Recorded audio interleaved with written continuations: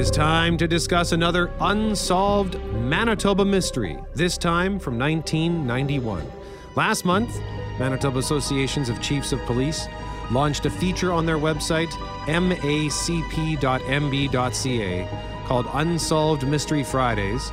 And we actually featured one of those mysteries a month ago here on this program because they're working with Crime Stoppers to spread the message. Yeah, so while driving west on Portage Avenue, approaching the Empress Street underpass, you will notice two large paintings, two murals, one on either side of the CPR bridge. The paintings are by Tom Andrich. They depict 10 young women from Manitoba's Indigenous community who were murdered or are missing.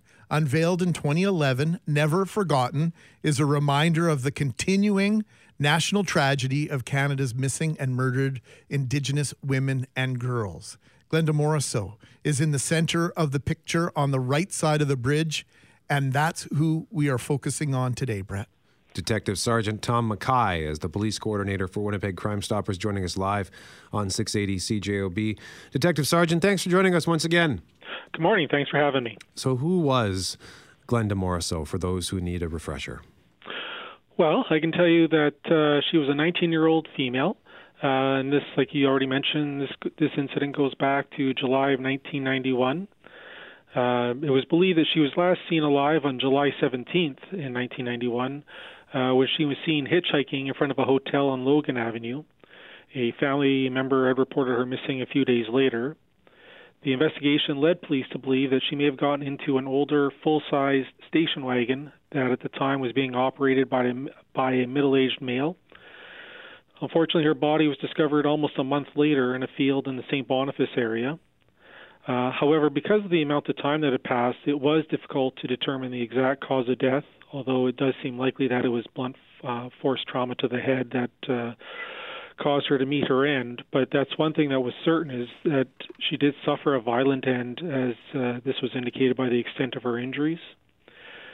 The investigation also concluded that it was possible that, or most likely, that Glenda was killed somewhere else and that her body was left in the field sometime after her death.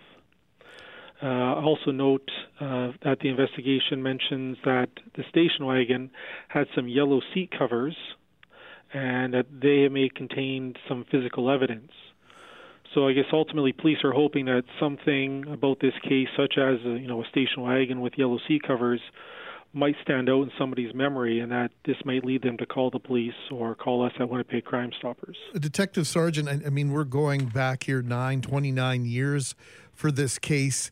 And with regard to this case specifically, and maybe many others, there's a belief at the beginning you're going to be able to solve this. But time really is the enemy in a lot of situations. Can you talk about that a little bit with regard to evidence and how it may deteriorate or disappear? Well, I mean, I think you hit the nail on the head there. Time is the enemy. And anytime you're dealing with physical evidence, the more time that passes, the more you risk losing that opportunity to capture that evidence.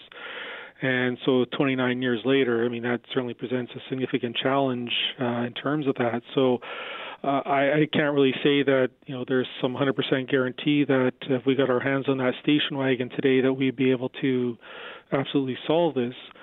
But it would be a starting point, and it would be something to get police going back in the right direction.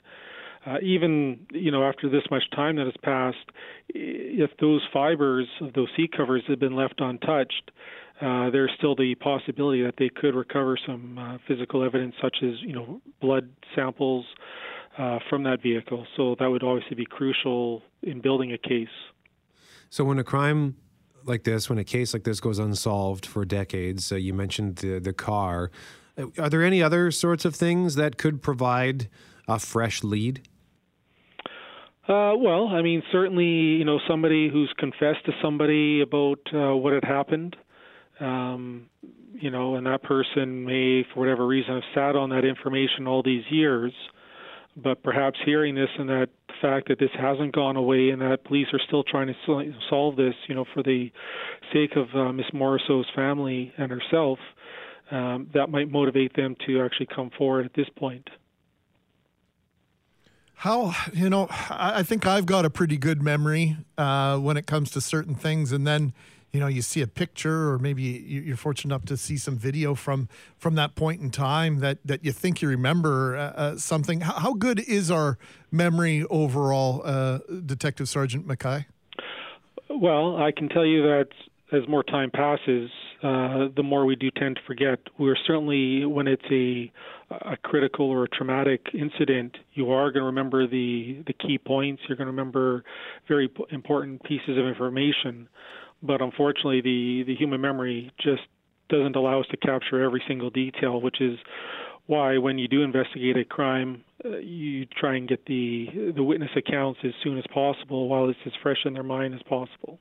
Glenda Morrisseau was a 19-year-old student at R.B. Russell School. She was from Manitoba Saugeen First Nation and lived with her mother and stepfather in Winnipeg. Has Crime Stoppers had success with helping solve cases involving missing and murdered Indigenous women in the past?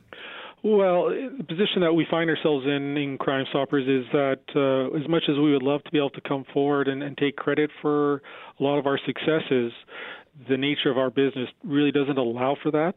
I can tell you that we have certainly had a large hand in solving a number of murders over the years. In fact, I'm not sure the exact number off the top of my head, but I believe we're over 30 now. And it's something that we're very proud of. But unfortunately, like I say, we can't come forward and show to the world that, hey, we solved this. Well, I imagine you wouldn't be doing this if you hadn't had some success in the past. And the notion of sharing these stories, there's somebody out there that knows the truth and knows what happened. And hopefully those individuals are still alive. That's just it. We don't know, and that's why we don't give up, and that's why we're still reaching out for the public's assistance in solving this and any of the other unsolved cases that are still out there.